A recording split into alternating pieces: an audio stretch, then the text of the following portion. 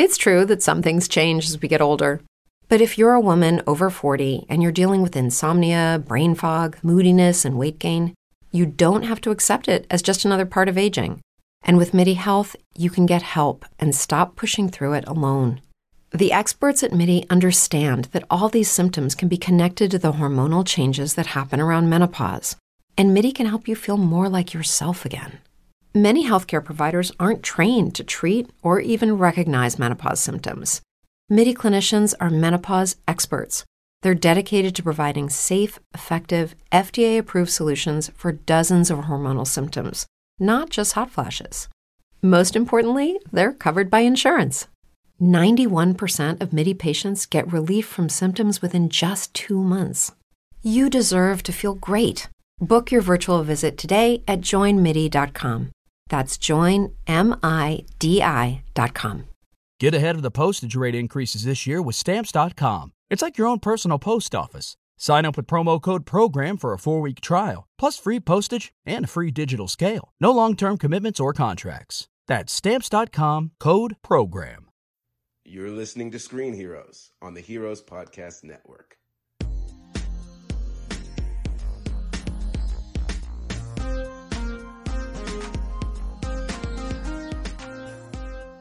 Hey everybody, welcome back to Screen Heroes. This is episode 199. This week, we are discussing bad movie reviews. It's our ongoing segment. And our movie this week is The League of Extraordinary Gentlemen from 2003. I am Derek, your regular host. I have my two other regular hosts with me, Ryan. Hi. And Ray. What's up, dudes? What's up? Of course, we are Screen Heroes on the Heroes Podcast Network, and we're going to talk about some movie and entertainment news before we move on to the main topic this week. First up, we'll get the little things out of the way before we talk about the cooler stuff. So another streaming service. We talked briefly about Peacock, NBC's streaming service that's coming this summer. If you are an Xfinity customer, then you actually will begin getting access to Peacock starting this week, starting April 15th. It is rolling out to Xfinity customers through the end of the month. And it looks like right now they really primarily have just classic content. They have a really nice key art image. It shows Amy Poehler from Parks and Rec, and they've got House and Frasier. And so that they're really focusing on their previous content. So if you're an Xfinity customer, you'll get to check that out. It is one of the cheaper streaming services. So basically it's got two tiers. It has an ad supported tier, which will be $4.99 a month, but the premium version of it will be $9.99 a month. It will not have ads. And on top of that, it will also include exclusive next day access to currently airing shows. That's via the Polygon article. So I guess that would be like what you'd expect on something like Hulu. I don't know how they're going to handle that for most of their content, but the Polygon article listed shows like Law and Order SVU, Blind Spot, and Chicago PD. If you're an Xfinity customer, you will get Peacock Premium for free for at least some time period. I don't know. Do either of you guys have any interest in this streaming service? Not really, no. It's weird that they list Blind Spot because I'm pretty sure that's also on Hulu right now. Yeah, right now everything NBC owns is on Hulu, so I'm not entirely sure what this is going to do. Now, if they take all that stuff, then maybe I'd consider it, but there's getting to be too many for me to keep up with. Yeah, I mean, you're definitely right. Everything is on Hulu. Like we watch Brooklyn Nine-Nine, for example, on Hulu. I don't know if that means these shows will soon not be on Hulu. That would, of course, be disappointing. And they don't really have a lot of original content lined up that's particularly exciting. And for those who are curious, The Office will not be available at launch. I'm not sure when it will be available, but it will not be available at launch. So, isn't it January 2021 that Netflix loses the license? Is that seems reasonable. I thought I remembered reading that somewhere. Okay. So yeah, so I mean, if you want to use it for 6 months, the Office won't be there, but there's lots of other content. To your guys' point, it doesn't really have anything unique to it, whereas like DC Universe is a separate service with a separate fee, but at least you can't watch, Doom Patrol and Titans and Swamp Thing and Harlequin and Young Justice. At least there's some content that's unique to it. CBS has the Star Trek shows, for example. This doesn't really have anything that jumps out at me. Right. So. Yeah, same here. Okay. So next up then on the list of news is Netflix related. So still in the streaming world, Netflix has striked a deal with Boom Studios, which is a comic book publisher. And Boom Studios is responsible for things like Something is Killing the Children, Mouse Guard, Lumberjanes, a few other projects. And basically it's a new deal. 20th Century Fox actually bought a non-controlling stake in Boom back in 2017, which is kind of interesting. So I guess that's owned by Disney now. Seems like it. So like the Mouse Guard movie that was greenlit last year, would fall under this deal, for example. Now I assume that some of that's going to be adjusted a bit with Disney being part of it now. But there you go. Do you guys have any thoughts on that? I have some mild interest in a lot of those comics, things that I just never really had the time to pick up.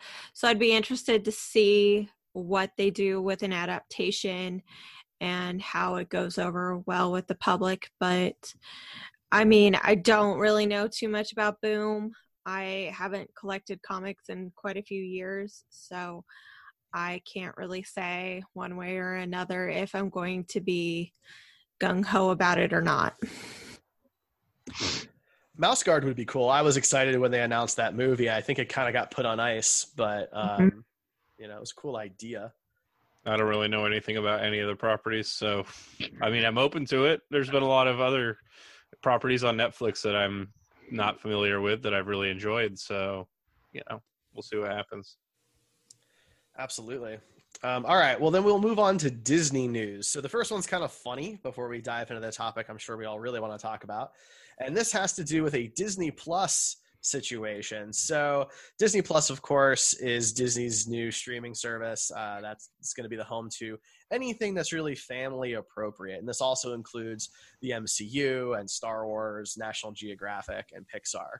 But some of their older stuff sometimes has questionable things. We talked a lot about this a few weeks ago as it pertains to things that might be deemed offensive for racial reasons. But this one's a little funnier. So there is an old movie from 1984 called Splash. You guys remember Tom Hanks in Splash? We've talked about it recently on the podcast, I think. I watched this movie so many times as a kid. I loved it. I did too. Yeah, it was a good one, and young Tom Hanks. It was a solid movie. It never really got as much traction. Right. I've never seen it. Is that why you're asking us if we remember it? Because you don't? I remember that it exists. I've seen clips from it, of course, and I know of it. But what's really kind of funny about it is there's a butt in the movie. It's Daryl Hannah's butt. And Disney has decided that is inappropriate for Disney Plus, and they've decided to censor it. And rather than do a general censoring of just blurring it out like you would do on a modern television show today on cable, or putting, say, like underwear on her like they did for Dr. Manhattan and Watchmen, they decided to digitally lengthen her hair so that it goes from her back and covers her butt. And it looks terrible. It doesn't actually look like they lengthened her hair. It looks like her butt sprouted fur. Like somebody put a 1970s shag carpet over the entirety of her butt. That's basically what it looks like. I forgot about that plot point in the movie, but it totally makes sense now. Mermaids do that all the time. grow fur on their butts. Yeah, totally. Wow. Especially when they're on land. That's little known mermaid facts from Rachel. Yep. I think what bothers me the know. most here is that Disney now has Lucasfilm at their disposal, who are famous for just putting random crap on the screens in the special editions of the Star Wars trilogy. I don't know why they didn't get these guys to help out here and put like a rock or something, in front of her just to kind of block her out. I don't know. It's really poorly done. Yeah, laughably so. Mm-hmm. So if you want to check that out, there are some articles floating around. If you don't feel like watching the whole film, CNN, for example, has one that I'm looking at here where people have pulled the clip out, or you can just watch Splash if you're feeling for some Tom Hanks. So it's a good movie. You won't be disappointed. It's silly and fun, and it's a cute rom-com from the 80s. Classic Eugene Levy too. Right? So good. All right, so on to the big fish this week. The big fish this week has to do with Marvel and the MCU. So there has been, of course, a greenlit Doctor Strange 2, Doctor Strange in the Multiverse of Madness. And they have had trouble locking down a director, but we finally have one. Ryan, who's the director? Sam Raimi, the rumored one. We talked about it, I don't know, a month ago or 2 months ago when the rumor kind of broke, but yeah. So yeah, Sam Raimi, the man behind the original Spider-Man trilogy and Evil Dead, Army of Darkness, many other films that I really love. And he is going to be helming Doctor Strange in the Multiverse of Madness. Guys, opinions, thoughts, what do you want to see? So first and foremost, I feel really bad for Scott Derrickson, who was the original director. I really don't like that Marvel has a history of creative differences with all these fantastic directors. However, I don't feel too bad because Doctor Strange kind of bordered on mediocre origin stories. And other than the rage quitting Dormammu at the end, most of it was pretty formulaic. So Sam Raimi is not a formulaic director. He's going to bring some really unique things to the screen. And if this is truly going to be a horror movie, well, Sam Raimi is awesome at horror. Like, Drag Me to Hell was one of the best horror films I've ever seen. So I think he's got this in the bag. To your point, Rachel, about Scott Derrickson feeling bad for him, you shouldn't feel too bad. Apparently, like, he's taking over some movie that Sam Raimi was attached to. So I feel like there was some sort of trade negotiation in there, but he's doing okay for himself. But yeah, it is sad when a director that kind of put a lot of work into a property has creative differences. But in this case, I think it's for the better. We all are fans of the Evil Dead movies, at least one or two of them. And the original Spider-Man movies. The two of those movies are some of the best comic book movies that have ever been made. One is a fantastic lesson in self-sabotage. One is a fantastic lesson of how a director will fuck you over if you try and make them put villains in your movie that you don't want to be in there. But I mean, if they give him free reign, then I think it could easily be, we talked about this a little bit earlier, it could easily be a top 5 MCU movie. I'm worried that they won't. I mean, Taika got a good amount of free reign, but he was still roped in, by the constraints of being in the MCU, and same with James Gunn, although he had less because his constraints were, he was on the, galaxy level rather than an Earth level, but well, my hope would be that Sam Raimi learned a lot from Spider-Man 3 and, probably has different conversations now when he's approached by a studio or is in talks with a studio to do a project. And I mean, yeah, you can't do an MCU project and ignore that cinematic universe. There's some rules you have to follow, but I would imagine he's given a lot of freedom compared to most directors in this case. And his background with Marvel and the eye that he has for the Spider-Man 2 style alone is just fantastic. It is comic booky, but it's really strong and powerful and fun and lighthearted at times, but really emotional at others. And still one of my favorite comic book movies ever is Spider-Man 2. And if he's able to bring what he had then, but now, with 15 years more experience under his belt, I'm really excited about it. The only thing that makes me nervous is I don't think he's really done a movie or a good movie since like 2013? Was that when Drag Me to Hell came out? Yeah, it's been a while. Is that really the last thing he did? I mean, that's the last thing of note that he did. I mean, I'm sure he's worked on other smaller projects too, but it makes me a little nervous. That's fair. I guess I hadn't realized how long it had been since he had done something of note. I'm just pulling up his IMDb real quick just to see just in case we're forgetting something that he did.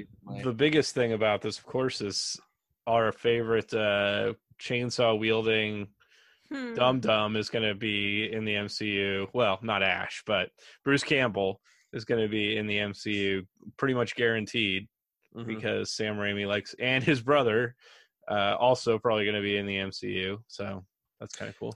So yeah, so from a writer perspective, he did the Evil Dead film and the TV show, but that's pretty much it since Drag Me to Hell from a writing perspective. From a director perspective, it's been a minute. He did Oz Great and Powerful in 2013. Yikes. That was not good. Yeah, that movie feels older than it is. I'm hoping he's not like pulling a Tim Burton here, where like his movies steadily get worse and worse. But I think this is right in his wheelhouse.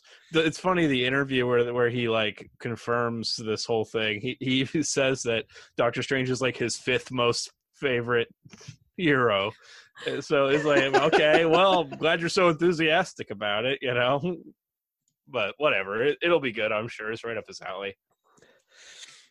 Anything else, guys, you want to touch on for the news portion of today's episode? I don't think so. COVID still sucks, still ruining people's lives, so that's cool.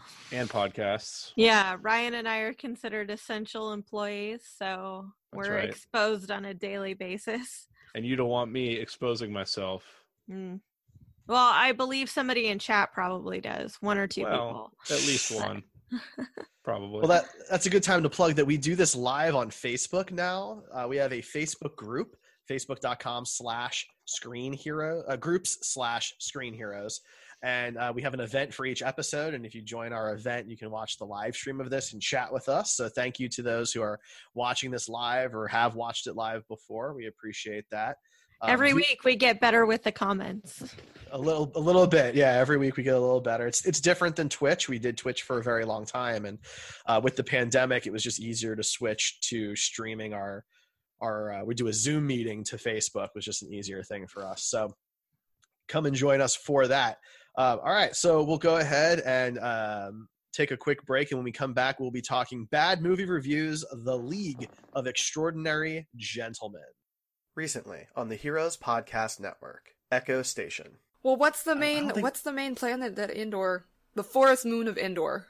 It's a moon. So there's a major planet, obviously, that it... Is the forest moon of Endor? Is Endor the actual planet, then? See, isn't that confusing? Yes. Is it the forest moon of the planet Endor, or is it the forest moon called Endor? Kaiju Curry House. Because I'm just wondering, are Pokemon kaiju? They are pocket monsters. They are pocket monsters, Paul. They're monsters, aren't they? They are yokai, officially. Yokai?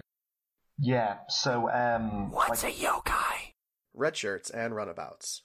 Something we've talked about before, and other people have, but there's so much of real-life history involved with Star Trek. From Gene Roddenberry's days, his time in the military as on a bomber pilot, as a bomber crewman, James Doohan serving... all these people and all these real life events that have impacted things. That's very realistic of political and military leaders kind of resigning in protest at a decision they can't control. Subscribe today at heroespodcast.com, Spotify, Apple Podcasts, Spreaker, Podcast Addict, and more. Amplify your career through training and development solutions specifically designed for federal government professionals. From courses to help you attain or retain certification, to individualized coaching services, to programs that hone your leadership skills and business acumen, Management Concepts optimizes your professional development. Online, in person, individually, or groups, it's training that's measurably better. Learn more at managementconcepts.com. That's managementconcepts.com. What if you could have a career where the opportunities are as vast as our nation, where it's not about mission statements, but a shared mission? At U.S. Customs and Border Protection, we go beyond to protect more than borders. From ship to shore, air to ground, cities to local communities, CBP agents and officers are keeping people safe. Join U.S. Customs and Border Protection and go beyond for something far greater than yourself. Learn more at cbp.gov/careers. All right, and we are back. So let's talk bad movie reviews. This is a segment that we've had for a while now, and we've had a lot of fun with it. Ray, this movie was your pick. Do you want to tell people a little bit about the movie and why you chose it? Okay, so it came out in 2003, and a lot, like, the movie is a silly, fun popcorn film for sure. And it's exactly what you imagine a big blockbuster from 2003 would look like. However, behind the scenes, it was so tragically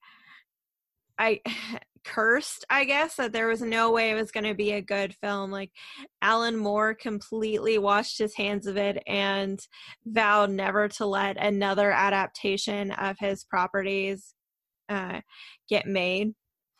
And then afterwards, if you look at these people's IMDb's, almost every single actor hasn't made a big movie since then. Sean Connery quit acting altogether after this.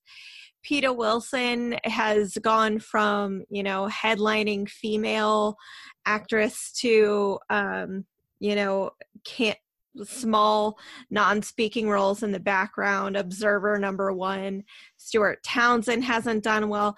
Shane West is kind of an outlier. He played Tom Sawyer, and then right after this he scored like a 7-year-long job on ER, but I feel like that's kind of a fluke. Like, he had that lined up, and then if he hadn't, then it would just be. And then, Tony Curran, like, the last big thing he did was in X-Men First Class, Man in Black Suits. Like, it's not good, guys. These people did not go anywhere. So, you'd think it was such a harmless blockbuster, and it's not. And it's kind of surprising because if you look at the box office, it's certainly not a train wreck. So the movie had a production budget of $78 million, which is, pretty decent for back then. It made 66.5 opening weekend, or I'm sorry, 66.5 domestically and 112.8 internationally. So its total is just under 180. So it basically more than doubled its budget. So it's certainly not like a complete and total bomb. No. I'm sure it didn't do as well as people had hoped, of course, with someone like Sean Connery in the lead for that. But it made some money. It actually opened up against, let's see, I lost that page. But it didn't do poor, I guess, is really what it comes down to. Opening weekend with the Pirates of the Caribbean, and that did not help, I'm sure. Pirates of the Caribbean was The Curse of the Black Pearl. Yeah, the first one was in theaters, and that one pulled in $46 million its opening weekend. So, you had those two in theaters. You had Terminator 3, Legally Blonde 2, Finding Nemo, Charlie's Angels, 28 Days Later, the Ang Lee Hulk, The Italian Job. Lots of big movies, actually. The Matrix Reloaded. These were all in theaters at the same time. Wow. Kind of impressive, actually. So, okay. Well, Ray, where do you want to start with this one? Do you want to give people some background? So basically, it's like if the Avengers were just all Victorian literary characters. It brings together Alan Quatermain and the Invisible Man, Mina Harker from Dracula, Dorian Gray, Tom Sawyer. It is drastically different from the comics. It's a big, flashy explosion fest kind of film, and the comics were not like that. They were more, I guess, existential heroes. They didn't stop worldwide domination plots or anything like that. They helped on a smaller level. So if you read the comics, you're going to be sorely disappointed by this movie. That's fair. And I didn't really know what it was based on. I actually had thought it was a novel series, like an actual book series. There are 2 graphic novels. There you go. Well, I guess let's kick things off then with general impressions. Ryan, let's start with you. What were your general overall thoughts before, I guess, spoiler warning for the League of Extraordinary Gentlemen? Go ahead, Ryan. I mean, I remember seeing the previews for this back when it was coming out, and the premise is really cool. I'm not a super literary type of guy, so I'm not very familiar with most of the characters in this outside of whatever random pop culture knowledge I have of them. But the idea was really cool, and I watched it back then, but I didn't remember back much now. So when I watched it back, I was pretty disappointed in really how bad it was. But there were good nuggets in there, but overall it was a pretty disappointing film, I think. Same. Yeah, I think that's fair. I think some of it holds up better than I thought it would, but there's certainly some glaring issues with it. The characters are a lot of fun for me, for the most part. Anyway, there's a few people, like I don't know the Dracula story particularly well, so I actually didn't know who Mina Harker was when she was first introduced. Ray had to kind of give me the rundown on that. But Ray, where do you stand on this film? Good or bad? I thoroughly enjoy the cheese, and I also hate myself for that. Because I'm watching it. It's not good. God, Stuart Townsend sucks so much. He is chewing up all the scenery, and it is not good. Like, I have no idea how people acted around him. I would have just broken character every scene. Like, what the fuck are you doing? Yeah, I'm really glad that, so he plays Dorian Gray, and I'm really glad that he turns out to be a villain, so that way it's okay that I don't like him.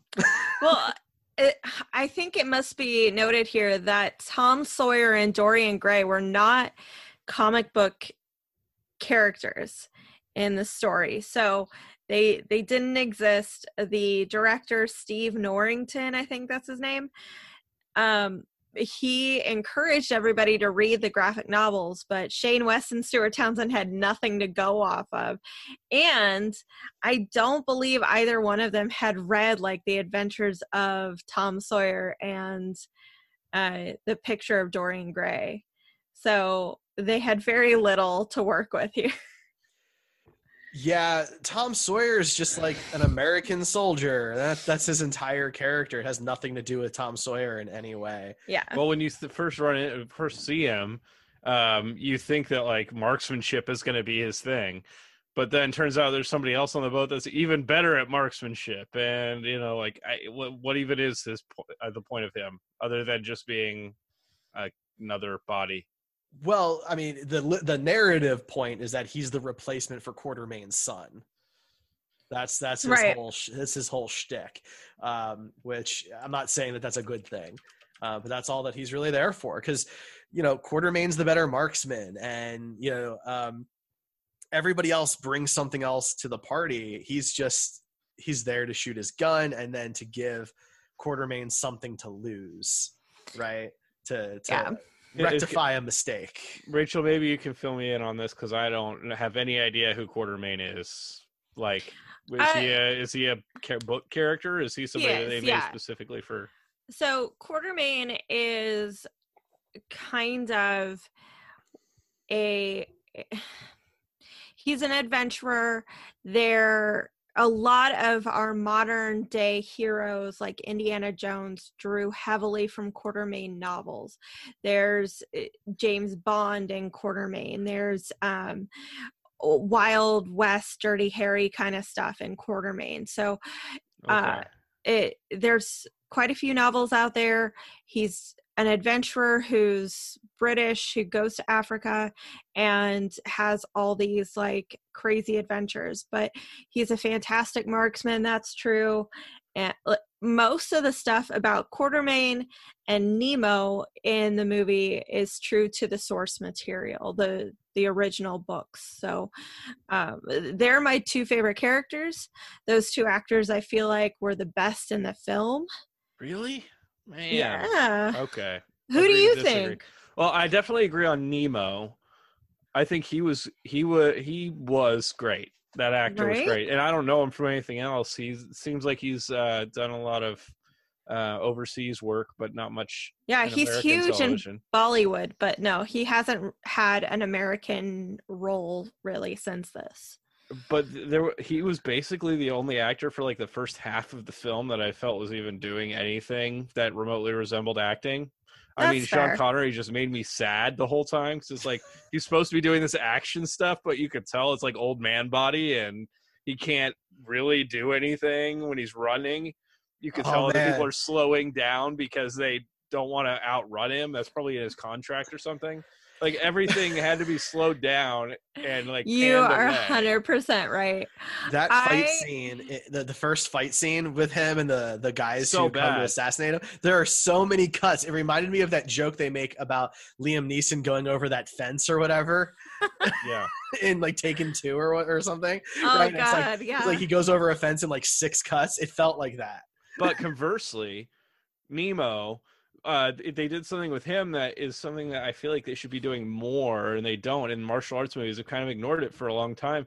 India is actually where martial arts started, and you don't see a lot of Indian martial artists in martial arts films or any kind. I don't know. It's something that I think has been neglected by media in general. But I thought that was really cool seeing somebody Indian that's really, really good at martial arts.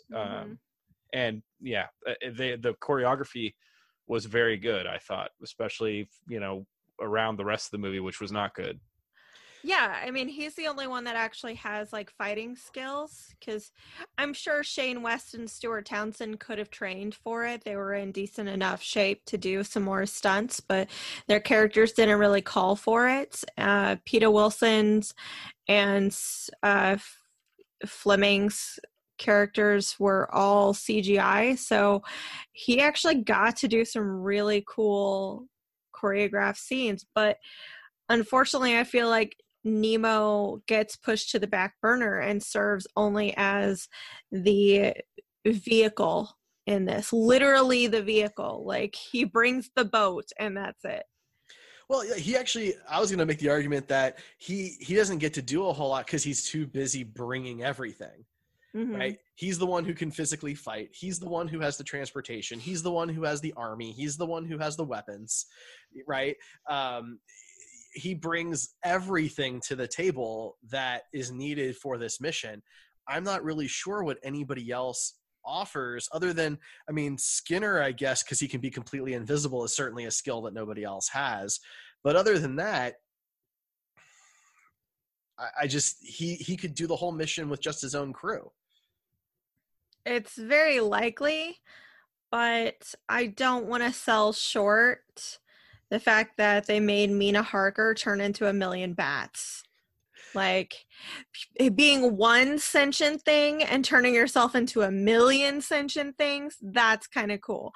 As, like, I don't know the practicality in real world standards, but it's not a bad superpower. Her character was cool. She wasn't particularly great in it. I thought she was better in La Femme Nikita and some of the other work she's done. But right. In the beginning, you think she's just going to be a damsel and, turns out that she's pretty badass in her own right. And she's a scientist. Yes, you know, like she's they on top of the didn't fighting skills and right. vampire stuff. Yeah, she's very smart. So yeah, I thought that was really cool. No, I agree with all of that. I just meant that if you were to remove everybody except Nemo, I still think you could pull off the mission. That's probably true. You know what I mean? He does seem the most capable of everybody and reliable.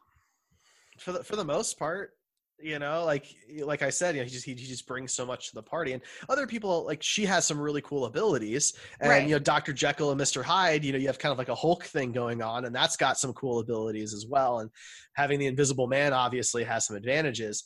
But I don't feel like the mission required any of them to use their skill set in a way that was absolutely necessary. No, you're totally right. So basically you could remove Quatermain, Sawyer, and Gray, and you still get everything accomplished. And to your point, you could even remove 3 more people and get really close. Now, the one thing maybe the movie does that's smart here, and I'm going to give them the benefit of the doubt and say that this was on purpose then, is that because of that realization that Nemo could do all of this alone, but the whole mission's a trick to get all of their DNA. So they're all brought along for the ride, not because they're needed for the mission, but because they're needed in those locations. Right. Right. And so that's the whole point. And so it's almost like, well, Nemo doesn't need any help, but it's not about that. It's actually about the trick. Right. That's the only thing that makes any sense to why all these people actually needed to get together. Mm-hmm. I think part of the disappointing thing for me was the villain was just incredibly disappointing. I feel like good villains you need an emotional connection with, and we've talked about that to an extent, you know, for a lot of movies on the podcast. But this one, there was he was just a bad guy who was bad because why not be bad? And there's nothing to care about there at all. Mm-hmm. Yeah, and part of it didn't work for me. So it's Moriarty, right? That's the big reveal, is that M is the bad guy and M is Moriarty. But he makes some comment about how Moriarty died or something like that. And so he's, you know, this new phantom person. I had no idea what he was talking about. I'm sure it's some literary reference that's beyond my understanding. Ray, do you have any idea? Well, in the Sherlock Holmes books, Sherlock and Moriarty were killed at least once, and both came back when the publisher and fans wanted more stories. So I think it was more just he doesn't go by that name anymore. It's M, or it's the Phantom, which, yeah. Fair enough. I think, honestly, my favorite part about the movie is all the tiny Easter eggs they shove in there. And every time I watch it, I notice more and more. There's a poster in the background is like for a boxing match, and it says it's going to be Mr. Alan Moore versus. Mm-hmm. So that was really cool. And, you know, when Quatermain sees the picture of the Phantom, he says how operatic. Mm-hmm. Like the Phantom is supposed to be the Phantom from the opera. He makes a comment about traveling the world in 80 days, like Phineas does. So there's just a lot of really cool references to other literature stuff. And I could tell that they thought they were going to get a sequel, so they were going to maybe add in some more people. And to a comment earlier from somebody in chat, Jeremy, he said that one of the biggest flaws is that they steer too much into the dark Victorian gritty kind of thing and not enough into the steampunk. And, you know, Jules Verne, 20,000 Leagues Under the Sea, Nemo is definitely steampunk, and Around the World in 80 Days they could have leaned very heavily into that and been a really hardcore steampunk movie, which I think might have been a better film. Yeah, I think you make some great points, and you know, you combine that with kind of what Ryan said at the beginning. It's like there's some great ideas in here. There's some great concepts in here. I think there's a really good movie in here. Amplify your career through training and development solutions specifically designed for federal government professionals. From courses to help you attain or retain certification, to individualized coaching services, to programs that hone your leadership skills and business acumen, Management Concepts optimizes your professional development. Online, in person, individually, or groups, it's training that's measurably better. Learn more at managementconcepts.com. That's managementconcepts.com. Somewhere, but it just wasn't really executed very well. No, honestly, they needed a smarter script. The script is dumb. The point behind the villain, there's zero motivation, and the reason why they all get together, Gray being a bad guy just because his portrait's held hostage. I have to say, like, Picture of Dorian Gray is one of my favorite novels ever written. That's not how it works. He looks at that thing every day and it haunts him, and he doesn't die until he starts like slashing at it with a knife. So that's not how it happens, guys. Yeah, that was a little weird. Right? It was horrible. Like it looked worse than Raiders of the Lost Ark melting faces. Like, well, I think that's where part of the problem comes in with the villain and with the Moriarty reveal. It felt kind of silly and forced for me, because for me, Moriarty is one of the most intelligent, complex, thoughtful villains in fiction, and this was literally, like, hands down my least favorite interpretation of that character, without question. And that goes for children's stories versions and the Star Trek version. And, he's always, steps ahead. And the only person who can keep up with him is Sherlock. And in this case, what makes him Moriarty other than that he's somewhat proper? Like, there's just nothing about him that makes him Moriarty in any way. And that's just a huge missed opportunity when you're going to use a name that's supposed to have a lot of weight. I mean, people know that name, even if they haven't read the old Sherlock Holmes stories. Yeah, it has gravitas to it. That's the word. Yeah. Now, I mean, there are some visuals, of course, that don't age particularly well in this. Some things I think do look good. The car, I think, is gorgeous. Doesn't really make sense chronologically speaking, but it's a really beautiful design that I like a lot. On the flip side, you have Nimoy's boat, which the concept of Leonard Nimoy's boat. Yeah, he has a boat in this. Did you know?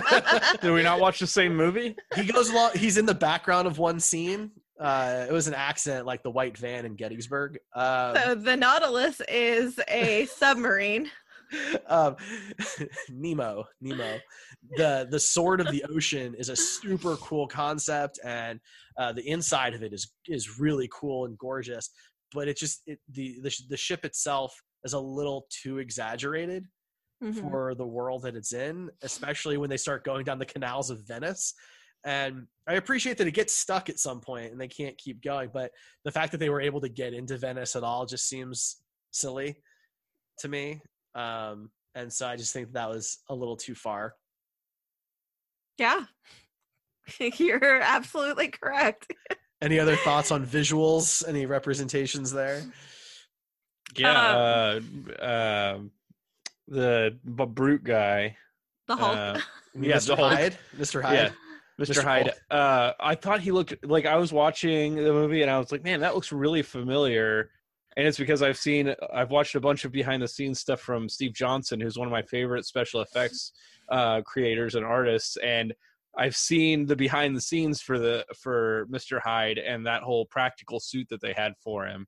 And it was really cool because I saw this movie back in the day, but seeing it now after having seen all the behind the scenes stuff, that suit translated really well. And those parts I thought held up better than the parts where he obviously had to switch to CGI because the suit couldn't do whatever they wanted it to do. But he looked really good. Even in up close shots, it looked really good. Yeah, Hyde looked great. It's the big guy at the end who drinks all the potion. But he was all CG, so there was a huge distinct difference there.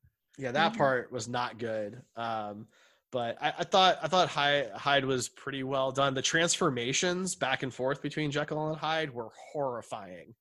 And I think that was the idea, and if so, that held up, I thought, pretty well. Yeah, there were some of the transition shots when he was transforming from brute to back to human. That seemed to be practically done too, and also, yeah, it looked really gross and cool. I completely agree. The characters of Jekyll and Hyde are pretty fascinating as is. And I made a comment while we were watching that the original novel inspired the Hulk, and then the Hulk inspired Alan Moore's version, where Hyde is a big character in the book. He is scrawny. He's actually shorter than Jekyll. He's very hairy. He resembles more ape-like than human, and he's savage. Like, he murders a ton of people, so he's not this big brute that can be used, whereas the Hulk is. Like, there's no way around it. The Hulk definitely influenced this Hyde. Yeah, and I think the other media has kind of done the same thing with Hyde, because I'm pretty sure I remember in Van Helsing he was also big brute like guy, and when I think of him, that's definitely what I think of as opposed to the more true to the novel. So bringing it all back like 360 here, Pagemaster, the 1990s movie, they have a scene where they visit Jekyll and Hyde's mansion.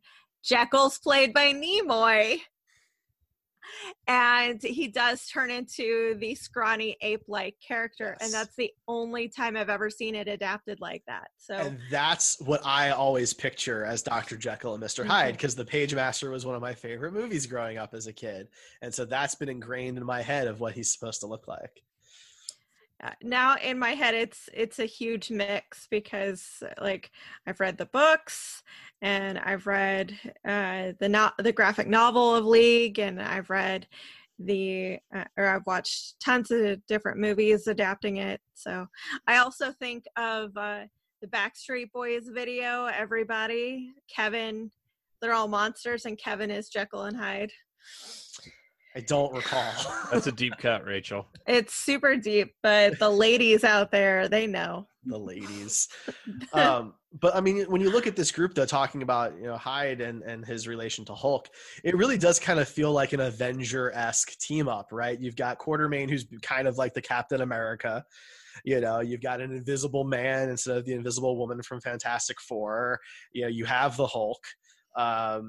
And Nemo's like a combo of Iron Man and Black Panther, because he has a ton of tech, but he's also a skilled fighter. I mean, he's kind of a Nick Fury, really, when you think about it. He's got the whole army, and he's got the big, helicarrier and submarine thing going on, and you've got the whole situation with is the Hulk or is the Hulk not gonna Hulk out on the vessel that's in the middle of somewhere where it'll cause a lot of problems. Are you telling me that the 2012 Avengers film ripped off the League of Extraordinary Gentlemen?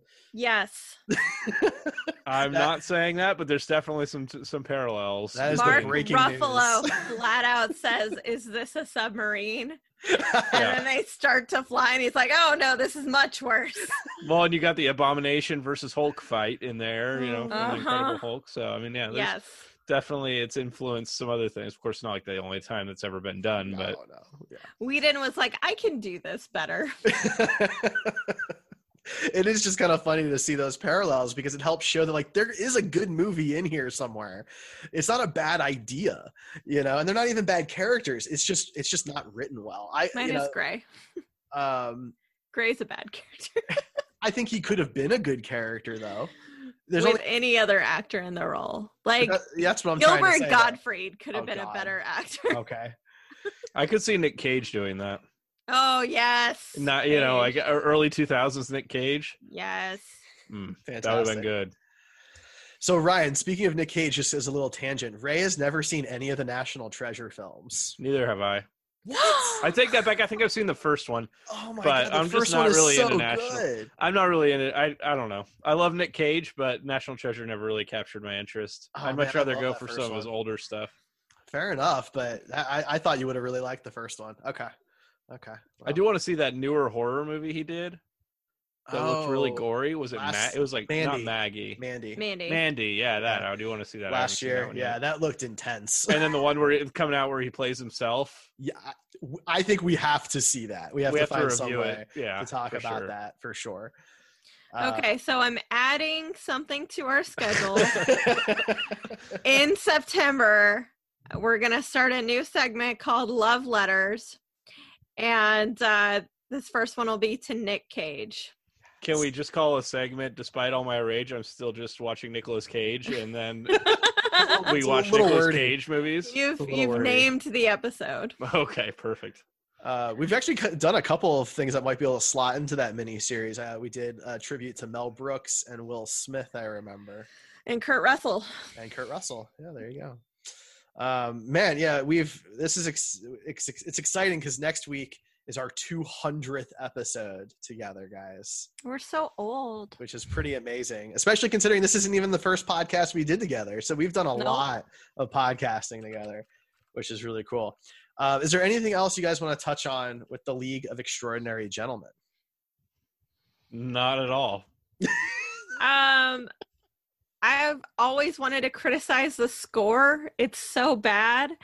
And it definitely could have been better. I actually think if they would have used anachronistic music, like done some current music, it could have worked out really well and had a Knight's Tale effect and been good, but they didn't, and it didn't. So I like how they were so sure they were going to get a sequel that instead of a post-credit scene, they had it before the credits where they were going to tease the resurrection of Quartermain. Yep. You know, which that's gutsy. That's really gutsy. It's very Masters of the Universe of them. I kept very Super Mario Bros. I thought his hand was gonna burst out of the ground and grab the gun. No. It was funny because when I was watching it, for me, it was the end of Batman v Superman. You literally have like rocks and they're vibrating. It was with the Superman. It was the exact same thing. It is. It is the exact same thing. You're absolutely right. Mm-hmm. That's all I could think of watching it. The only difference is there's a gun. Yeah, no, you're totally right. That's the exact same thing. I gotta say, like, I am not a gun person at all, and most people listening probably knows that by now. But the guns in here were like super beautiful. The props, beautiful lever action. Yeah, I love that gun. Yeah. The props were super great. Like the boat, even though like the submarine was mostly CGI at times, the design on it was gorgeous. Like the props were incredible in this. Well, and the set design was great. The interiors of the sub are incredible. You know, they really put a lot of work and effort into this movie, and I think some aspects of the film are great like that. And you know, the advanced tank vehicles look super cool, and like I said about the car, was just gorgeous. And Gray's home, the huge library sitting room that he has, looks great until it's all destroyed. Yeah. So like there's so many good things that are in here that it's just a missed opportunity because this could have been a very good movie. Yeah. It could have. But instead, it's a fairly enjoyable bad movie. Hence, bad movie reviews. Hey. Right. So next week is a big deal. Like I said, it's our 200th episode, which is very exciting. And we decided that the best way to commemorate that and to celebrate that, especially with us being remote, is to do a sequel to our very first ever episode. And our very first ever episode was called MCU The Good with the Bad. Way back in December of 2015, we decided to discuss the state of the Marvel Cinematic Universe, the things that we liked, the things that we didn't like, where we hoped it was going to go, and things of that nature. And this coming week, next week, we are going to look back at that episode, talk about maybe ideas that have changed, our opinions that are different now, where they've gone right and gone wrong since December 2015. And so if you have the time, I urge you to go and check out that episode. I hope you guys are checking it out. I probably will be way too busy for that. Yeah, well, you should check it out. The audio I'm going to listen to it. Don't worry about it. Thank God. The audio quality is going to be a different Obviously, we had completely different equipment. We recorded in a completely different way. We didn't even have a live stream version of the show yet when we launched this. And so you can kind of take a step back to December 2015 to kind of hear where things started. And that's what we're going to be doing next week is our sequel to that episode. Ray, is there anything you want to add to that? No, I just saying that a lot has changed. Of course, there was no phase 3 at that point, and now there is. And phase 3 had 9-10 different movies, something like that. And so there's a lot to talk about. Of course, Marvel is under the house of the big bad mouse, and there's a lot of negativity that comes with that, but a lot of positivity too. So, there's just more to touch on. Each time they make a new movie, there's more to talk about. And with that in mind, I also urge you to check out our Facebook group that I mentioned earlier, because we are doing our MCU tournament. It's a panel that we normally do at conventions, but due to the pandemic, we decided to do these digitally. So if you go to the Facebook group, facebook.com/groups/Screen Heroes, you can vote in our polls. And we're doing these matchups. 2 movies in the MCU go up against each other. We're putting a new one out every other day. So basically have 48 hours before the next one comes up.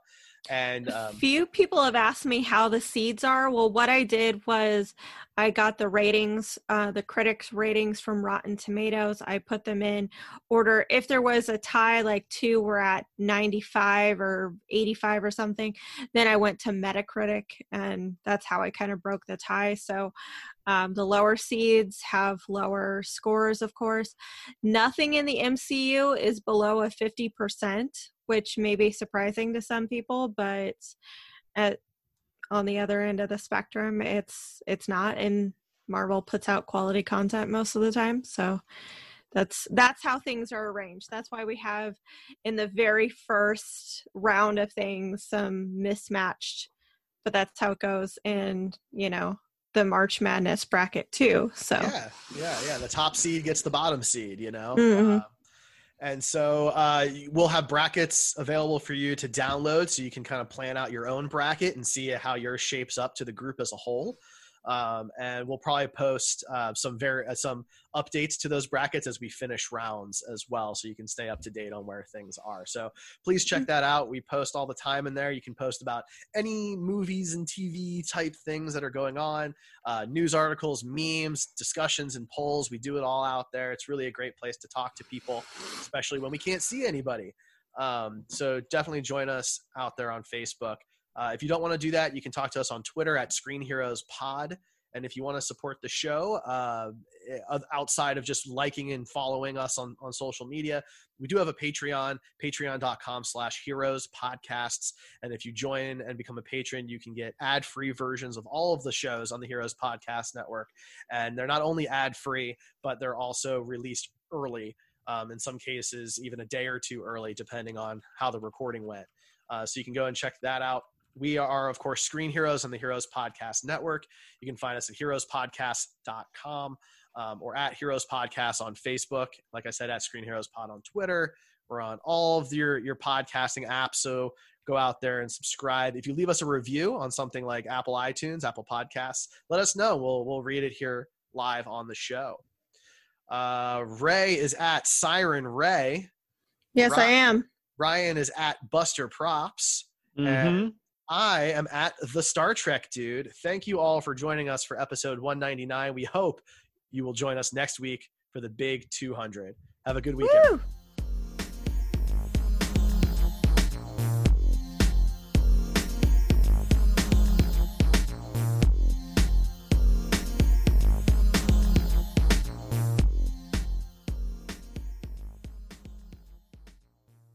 Amplify your career through training and development solutions specifically designed for federal government professionals. From courses to help you attain or retain certification, to individualized coaching services, to programs that hone your leadership skills and business acumen, Management Concepts optimizes your professional development. Online, in person, individually, or groups, it's training that's measurably better.